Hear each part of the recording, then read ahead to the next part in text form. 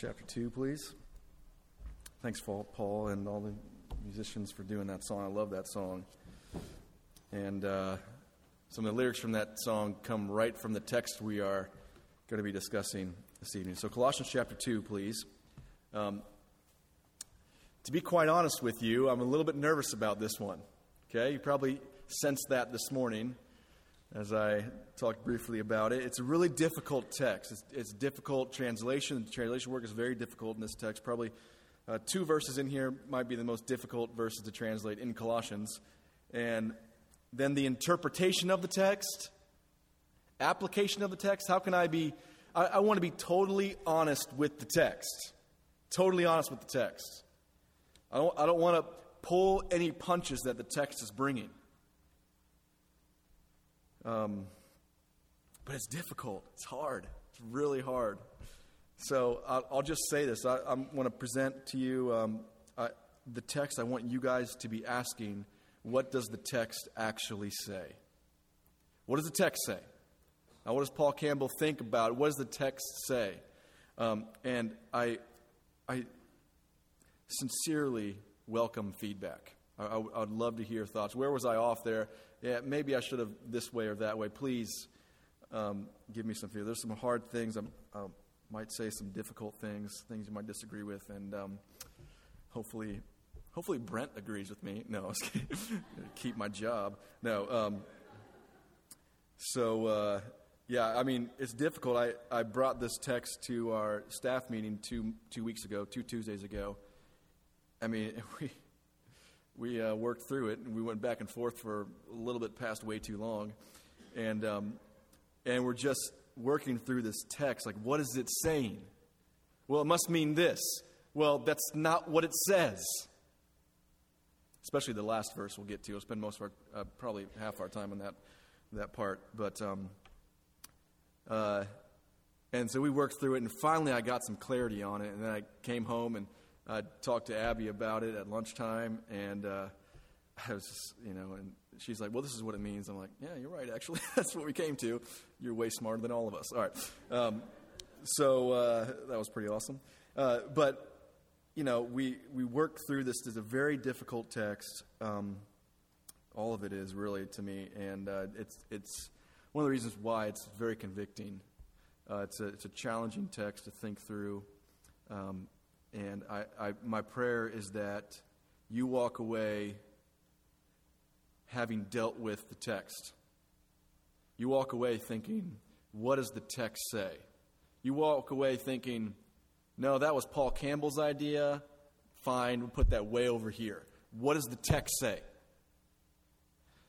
So that's my prayer. That's been my prayer for you. That's my prayer every time, I think, especially on this one for some reason. But let's jump into this. So again, welcome any feedback you would have for me on these things. So this morning we talked about the first two imperatives that we saw in chapter 2. Walk in Him and don't get taken captive. As you're walking in Him, don't be taken captive.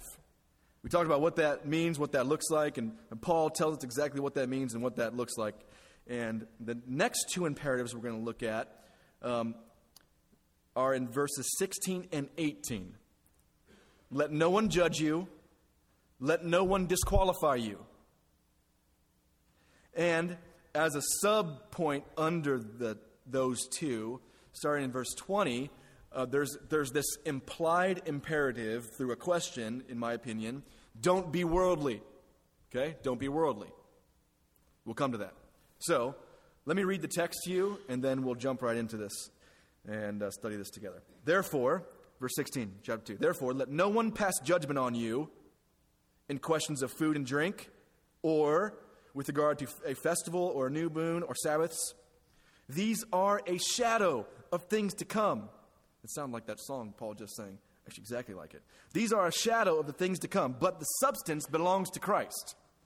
Let no one disqualify you, insisting on asceticism or false humility, and worship of angels, going on in detail about visions, puffed up without reason by a sensuous mind, and not holding fast to the head, from whom the whole body, nourished and knit together through its joints and ligaments, grows with the growth that is from God.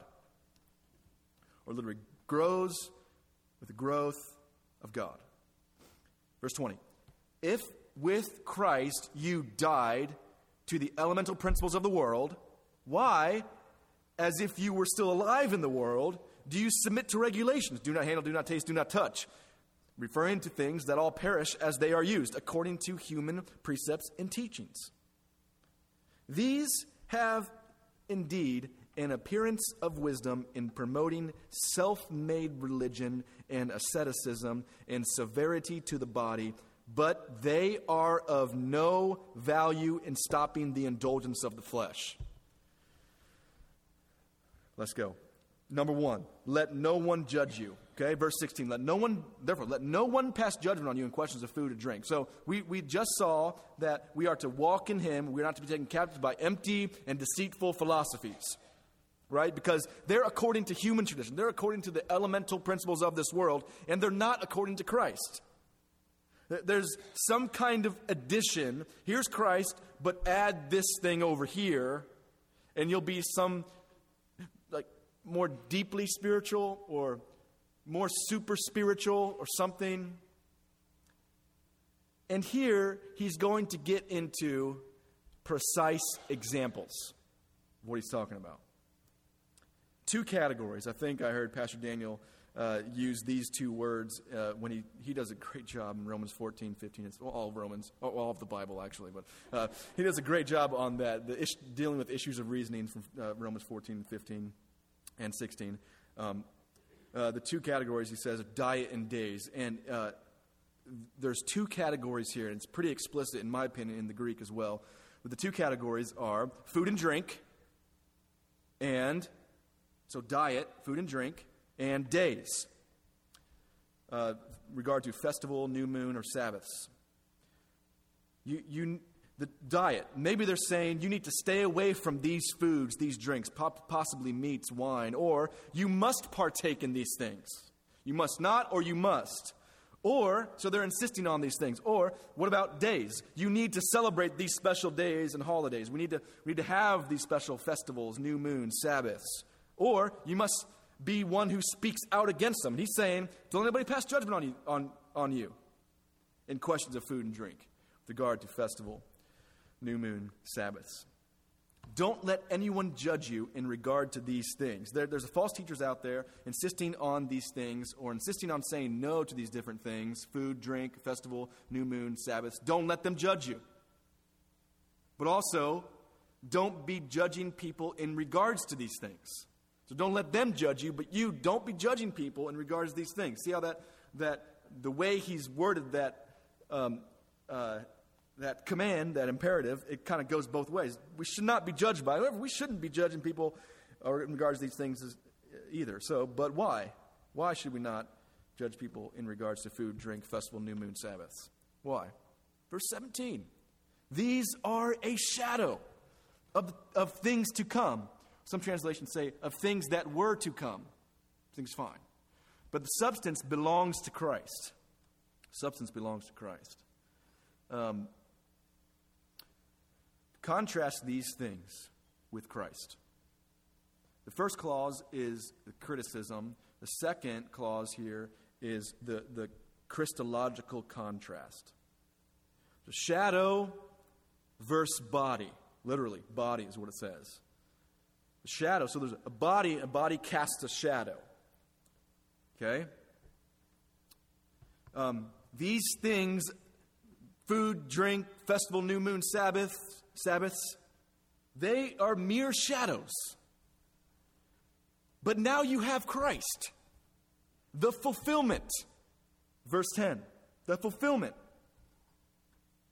So, don't let anyone judge you or cast judgment upon you. These things he's now regulated to mere shadows. Now that the mystery has been revealed, we saw that in chapter 1 and chapter 2.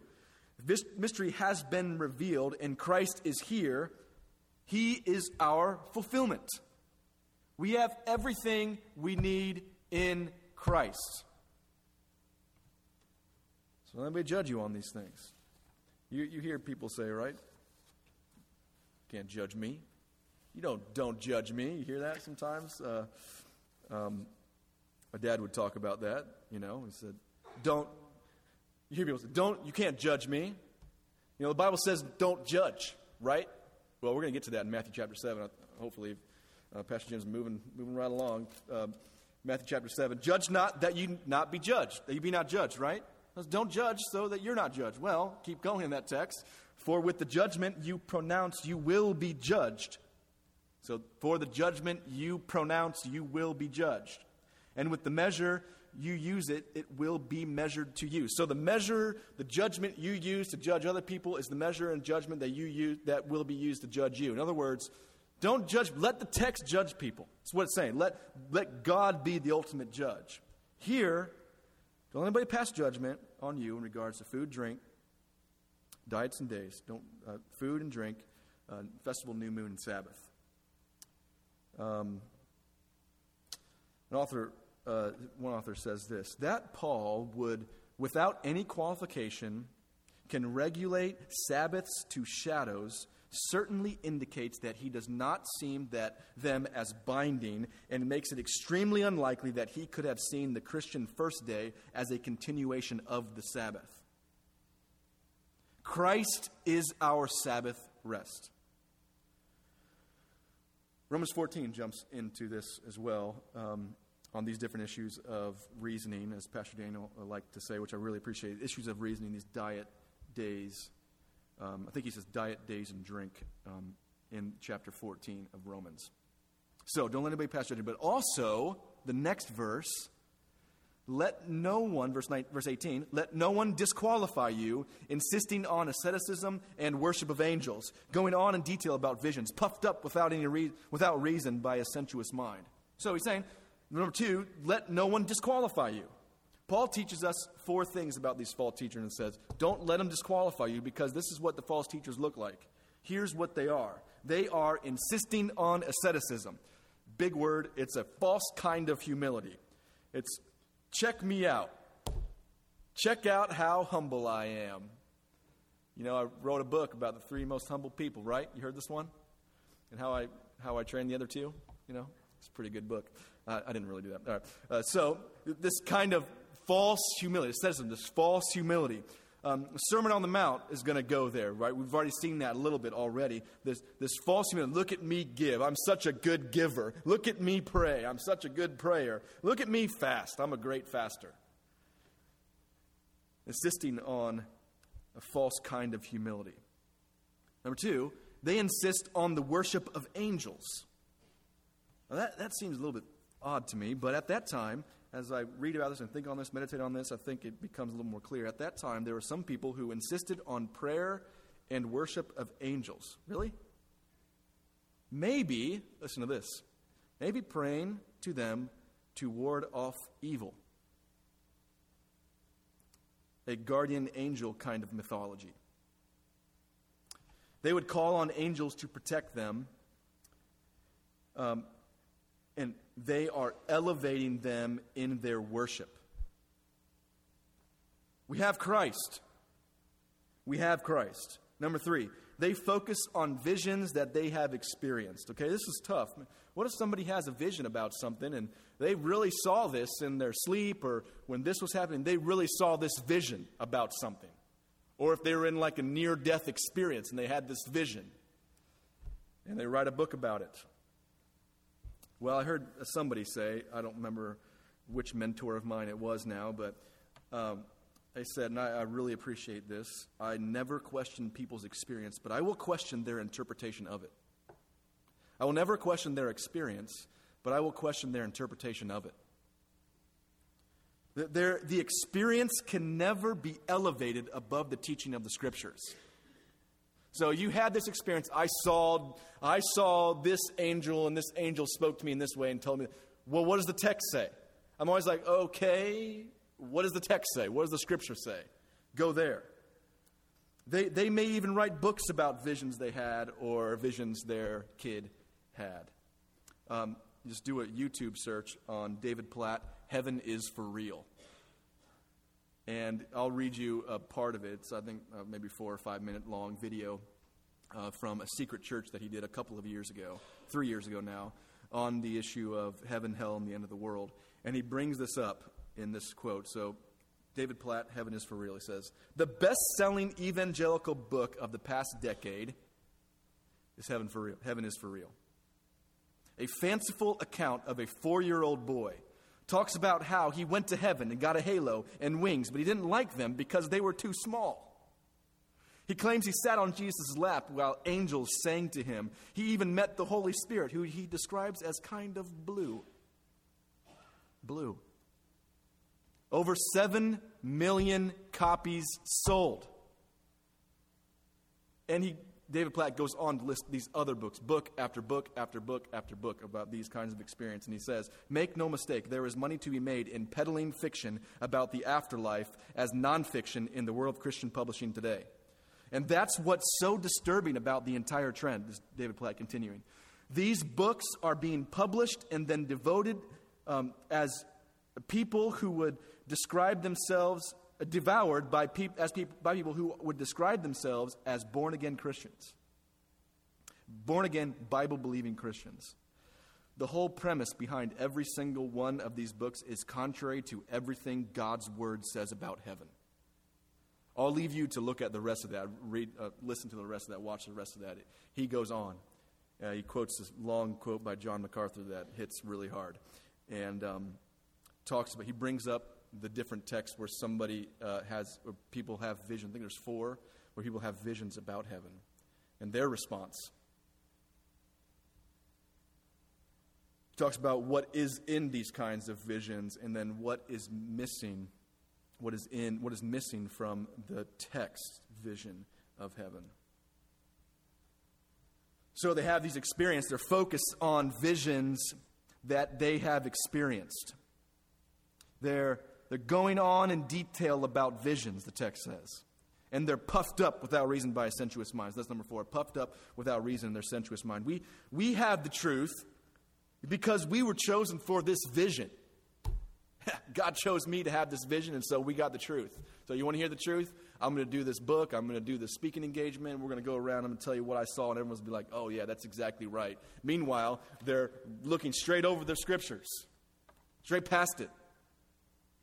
Their puff-headedness is without reason. You see that? There's no reason. It is not based in the facts. Just experience with visions. Or they're puffed up because of the extra rules and regulations they have placed on themselves, insisting on asceticism. They're puffed up because of extra rules and regulations they have placed on themselves. I have added these kinds of rules and regulations and restrictions on me and my family, so we must be super spiritual. We're a cut above, and we're going to insist that you do the same. Puffed up, without reason, by a sensuous, fleshly mind, based on their sinful fleshly mind. Doug Moo says this: they have minds all right, but minds that are thoroughly oriented to this world rather than the next. This world rather than the next. That's one of the big differences between what in chapter 2 Paul is talking about the false teachers in chapter 2. The false teaching in chapter 2 is based on this world, this world, this world, this world. And then at the beginning of chapter 3, set your minds on things above. Set your minds on things above. So, that's what they are doing, verse 18. What are they not doing, verse 19? They're not holding fast to the head. Not holding fast to the head, from whom the whole body, nourished and knit together through its joints and ligaments, grows with a growth that is from God. They've abandoned the person in whom they are to be rooted and built up. They've abandoned him. They've abandoned the person who is nourishing them, who can nourish them, who knits them together, growing with the growth of God. We get these things, this nourishment, this knitting together growth, from connecting ourselves to the head. You see that imagery? Connecting ourselves, the body connecting itself to the head. If a body has no head, body's not in a good situation. So do we want to be unified? We want to be unified as a church. We want to be unified as brothers and sisters in Christ. Do we want to be adequately nourished? Do we want to be growing with the growth that's from God? Hold fast to Christ, the head. Hold fast to Him, the leader of this body, the true substance, not just a shadow, the true substance, the one who fills us. Him alone. Hold fast to Him alone. Again, Doug Moo says, the false teachers were apparently professing Christians who, because of their preoccupation with rules and spiritual beings and visions, had lost contact with the only effective source for spiritual growth. Connection to the head. We grow spiritually, be connected to the head. Look to Him for rules and commandments. Look to Him for instruction on how to grow and deal with sin in our lives. For nourishment, for growth, for being knit together. Flip back a couple of pages to Ephesians chapter 4. Ephesians chapter 4 is going to say the same kinds of things. Okay? Ephesians 4, chapter 4, verse 1. He says, I therefore am a prisoner for the Lord, urge you to walk in a manner worthy of the calling to which you have been called. Okay, does it sound familiar from this morning? That walk in a manner worthy of the calling in which you have been called. Look down in verse 15. Okay, verse 15. Rather, speaking the truth in love, we are to grow up in every way into Him who is the head, into Christ, from whom the whole body, joined and held together by every joint with which it is equipped, when each part is working properly, makes the body grow so that it builds itself up in love. You see that? You see that? When the whole body being joined together, held together by every joint, when it's equipped, when it's working properly, the body is building itself up. Because it's attached to the head. Building itself up in love. Back to Colossians, please. So, Paul will dig now a little bit deeper into this false teaching. And he's going to showing us the real value of these additional rules and regulations that are being put on the Colossian church. He says, verse 20, if with Christ you died to the elemental principles of the world, why, as if you were still alive in the world, do you submit to regulations? Okay, we tend to have a view of worldliness that is more along the lines of, we look at 1 John chapter 2, lust of the flesh, lust of the eyes, pride of life. Right? And we think in terms of sensuality or running away from God, gross sin. We think of those kinds of things. But is there another direction worldliness can go? Real worldliness can go that I think would be applied in 1 John chapter 2 to the pride of life. There's another direction worldliness can go. And it's this, increasing regulation. So I'm going to say some things here, but don't lose me. Okay? Keep tracking with me and with the text, I should say. Keep tracking with the text, but follow me here. Increased regulation. Is that what it's saying here? If with Christ you died to the elemental principles of the world, why? As if you were still alive in the world. In the world is used twice there for emphasis.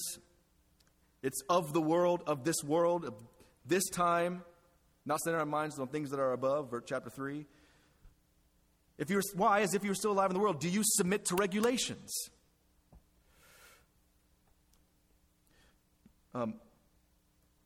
Look, you have died to the things of this world. Why then, as if you were still alive in the world, do you submit to them? Don't submit to them, you're free. There's rules and regulations that are added to Christianity that are in fact worldly. They refer to things that are of this world. What's Paul's point? Believers no longer count the world as their true home or as a place that dictates who they are or how they are to live. Read that again. That's from Doug Moo again. Believers no longer count the world as their true home or as a place that dictates who they are or how they are to live. Well, what would be some examples of this? Verse 21. Do not handle, do not taste, do not touch. Okay? Augustine says, One author says this is a very sarcastic tone that Paul is using. Augustine says, sure, he used these words in mockery of those by whom he did not want his followers to be deceived and led astray. Don't touch, don't taste, don't handle. Apparently they were saying, if you're going to be totally fulfilled, then you need to abstain from certain food and drink, perhaps even meat and wine. You need to abstain totally from those things, and you need to go after these festivals, new moon, Sabbath, these additional things. Paul mocks them. That's how you're going to find full satisfaction, is by adding this restriction? That's how you're going to find full satisfaction? By adding a restriction? Paul has 3 things to say about these restrictions, okay? Look at verse 22. Referring to things that all perish as they are used. So referring to things that all perish, that they're of this world. Next, they're according to human precepts and teachings. They're mere humans made this stuff up. They're not from Christ. These regulations are outside of what Christ actually teaches. Then we come to this verse. Here we are. Verse 23. These have indeed an appearance of wisdom in promoting self-made religion and asceticism and severity of the body, but they are of no value in stopping the indulgence of the flesh. They have an appearance of value, but they are of no value. They're empty and deceitful. Sound familiar? Chapter 2, verse 8. Empty and deceitful. They have an appearance of value, of wisdom, but they have no value. So there's 2 parts to this, okay? 2 parts to this. Part A, they have a wise kind of appearance, promoting self-made religion and asceticism and severity of the body. The rules actually look kind of wise. Like, oh, that actually makes sense. Yeah, do that, and that'll solve your problems. Have this regulation, have this rule, have this restriction, that'll solve your problems. That's wise. That'll change you. That'll straighten your kid out. You just add this rule. Your kid will be straightened out. It looks wise because of 3 things, right? He says it. Because of 3 things, it looks wise. There's a self-made religion. It seems very disciplined. Wow, they're pretty disciplined as adding this restriction. That's pretty impressive. They seem pretty humble. It's a asceticism, a false kind of humility. Seems very, wow, they had that restriction. That's a pretty humble move there. Wow, that's pretty good.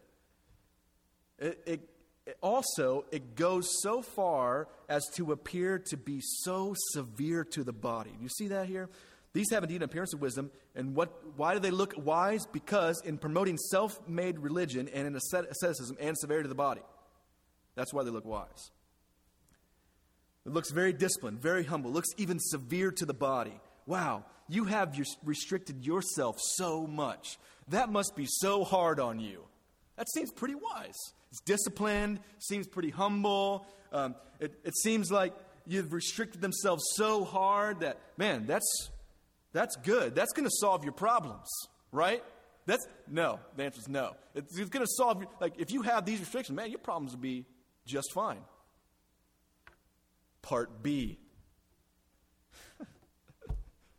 They are of no value in stopping the indulgence of the flesh.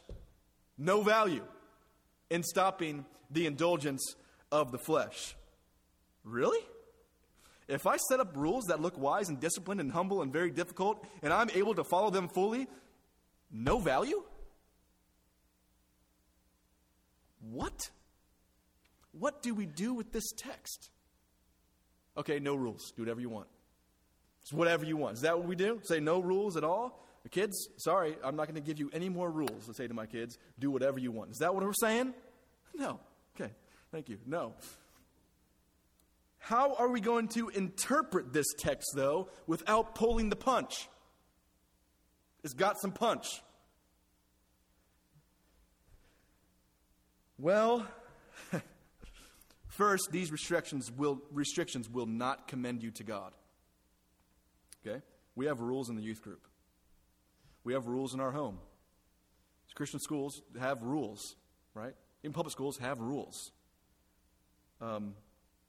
Rules in the youth group. We have, for example, we have a dress code. When we go to the beach, we have a dress code. Am I then saying that every person in the entire world, if they don't follow my rules for beach dress, then they must be terrible, rotten sinners, and that they're in sin because they didn't follow my rule on this, where the line's supposed to be drawn on whatever? We have a rule in our home where our kids have to ask to get down from the table. They have to ask. And does that mean if you don't have that rule in your home, then, man, it's no good? This rule commends these kids to God. Are we saying that? No. What about, this is what I heard when I was in high school. Grew up in a Christian school, and we had a rule in our Christian school that our shirts had to be tucked in. And we had people that would complain about this rule, saying things like, well, we're not a good Christian if we untuck our shirts. Is the school saying that if you go outside of this school, or if you're playing basketball and your shirt comes untucked, then you're automatically this is a terrible restriction that has been applied? Is that what we're saying? No. If we are saying those things, that's an added restriction, and it's not commending us to God. You must have your shirt tucked in order to be commended to God. That's not what we're saying. But what about added restrictions in order to keep us from sinning? Because that's what it's saying. It's saying no value in stopping the indulgence of the flesh. What about that? What about added restrictions to keep us from sinning? Okay, sinning. So I'm going to give a couple of examples here. So here we go. Like computer restrictions. For someone who's dealing with pornography or whatever it is on the computer, don't even touch that computer at this point. Add this kind of filter to your computer. Is that going to stop the indulgence of the flesh? It seems wise, seems humble, seems super restrictive, maybe even severe. Don't touch your computer. Well, what's the fleshly thing they are indulging in? Touching a computer? Lust. So, if you say to someone, add these restrictions in your life and you'll be all set, everything will be just fine, and you haven't dealt with the heart issue. You haven't dealt with the sin issue. Lust. If someone really wants to lust, no matter what the restriction you put on them, they'll still find a way to lust. Have them become a monk, sit them by themselves. How does one give in to lusts? Their own desires. Deal with the heart issue. So yes, have restrictions on things, have rules, but know that the heart must change, not just the outward action. That's what he's saying. Just the heart must change, not just these outward actions. So have rules about your computer. I think there's some wisdom in that. But know that just because you have this rule, that your heart will be changed, the sin that you're dealing with. Or you have this rule on your kid on these certain things, and no, you're thinking, now their heart will be just fine in this area. It's not true. The restriction will not stop the indulgence of the flesh. Deal with the heart issue. Take alcoholism, for example. Someone dealing with drunkenness, which is clear sin in the Scriptures. Is it okay for us to tell them, don't even take a sip of any kind of alcohol? No, not even a sip. Even stay away from using wine to cook with. Is that okay? Of course that's okay. That's actually a great idea. But know that you haven't dealt with the sin issue. Maybe they're using alcohol to escape from reality.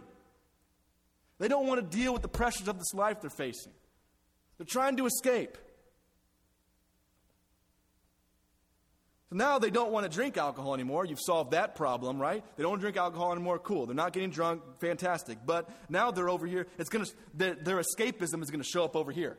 You haven't dealt with the heart sin issue, the fleshly sin issue, trying to escape from reality, so they think. It's going to show up over here. Now they're escaping by playing video games all night. Now they're escaping by working out. Now they're escaping through the use of the internet. Here we are. Back to computer restrictions. So, what's the point here, in my opinion? What is the point? These regulations have no value in stopping the indulgence of the flesh. Why? Because the indulgence of the flesh is a heart issue. Deal with the heart issue. Sure, add restrictions. Fine, do that. It was a great idea. Add the restrictions. But no, the restriction is not going to solve the heart problem. Deal with the heart. James 1. It's back here somewhere. Verse 14 and 15. But each person is tempted when he is lured and enticed by his own desire. Then desire, when it is conceived, gives birth to sin. And sin, when it is fully grown, brings forth death. We don't need help sinning, right? We need to be dealing with our heart desire issues. The second part of this is if you need to add these restrictions to yourself, don't insist on adding them to everyone else. I need to add this restriction over here on computer. I need to have this restriction over here, whatever it might be. I need to add this restriction. I'm going to draw the line right here. And because I have this sin problem, or I don't want my kid to have this sin problem. And then we insist on everybody drawing the line in these particular places. And if they're not, well, they're not quite as good Christian as I am. They're insisting on addition. So, application, real fast. Number one, don't let anybody judge you. Don't let anybody disqualify you. Don't let anybody judge you. Don't let anybody disqualify you in regard to these things. Here's the thing. We're all going to have different rules, regulations in regard to some of these things. Music, modesty, food, drink, computers, phones, social media. Don't let anybody judge you. Because they're not the ultimate judge. Some of us need to be judged by God. We need to search our hearts to be sure we're doing things right. Doing things the right kinds of, we have the right kinds of motivations. Fleshly motivation. We're living righteous. We need to be approached by brothers and pointed in the right direction. We need that. It's not saying don't approach your brother and talk to him about some sin issue. Not saying that. It's saying you can do that. But the judge is not you. Judge is the text. Judge is Christ. Know this is not always the case. Sometimes we need to be approached by brothers. We need to be pointed in the right direction. Sometimes it's not always the case. We can disagree on some of these things and still be united. These different issues of reasoning. Don't be judged and don't pass judgment on some of these outside restrictions. We could very well be in the wrong where we draw the line on a restriction. Could be wrong. Number two, realize that rules won't ultimately solve the problem. Make a rule. So if I make a rule to the youth group, this is what I want you guys to wear if we go to the beach. If some kid really wants to lust, you're going to find a way to lust. And make it hard on them. This kind of pull yourself up by your own bootstraps and setting these rules. Man, I'm setting these difficult restrictions, and I'm severity to the body. It looks really difficult, very disciplined. This kind of pull yourself up by your own bootstraps. I'm going to add these restrictions, and then magically my heart will change. It's false teaching. Lastly, deal with the heart issue. What do we do if restrictions aren't alone going to cut it? What do we do if restrictions aren't going to cut it? How do we deal? I mean, all I know is do is if it's not, you need to stop doing this, so I make a rule, stop doing this. Is that what we do? Is that going to solve the heart issue? What do we do if restrictions alone aren't going to cut it? Colossians 3 is going to show us exactly how to do that. Exactly. So here's your reading assignment. Ready?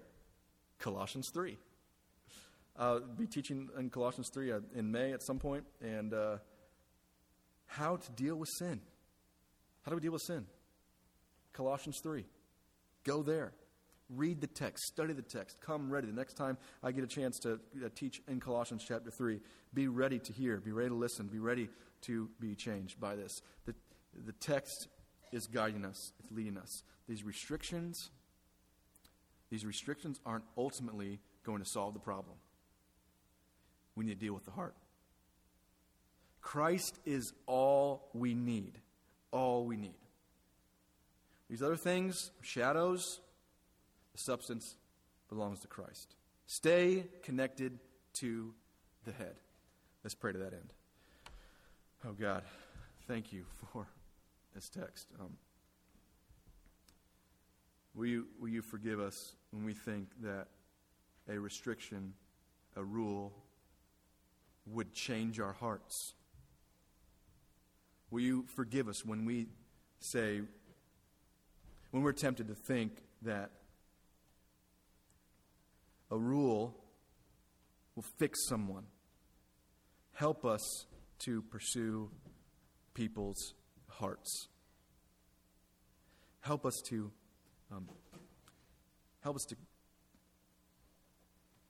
find our satisfaction in you, be fulfilled in you, stay attached to the head. Help us not to pass judgment upon people, disqualify people on different things in regards to food and drink and festivals and days and new moon Sabbaths. Lord, help us not to disqualify people based on human tradition. Help us stay attached to the head. Help us not to be worldly in adding these restrictions that don't deal with the heart. So, Lord, will you help us as we now jump into Colossians chapter 3 and study hard? We want to be changed. We want to see change in our life. We want to see change in our brothers and sisters' lives. We want to see change in our kids' lives. Help us to pursue the hearts of people. And Lord, you're the one who changes people's hearts. So we ask that you would soften hearts for the hearing of your word. Will you soften hearts so that it would be accepted in a humble kind of way. God, we want your name to be honored. We pray that you do so. In Jesus' name, amen. Let's stand together and sing a closing song.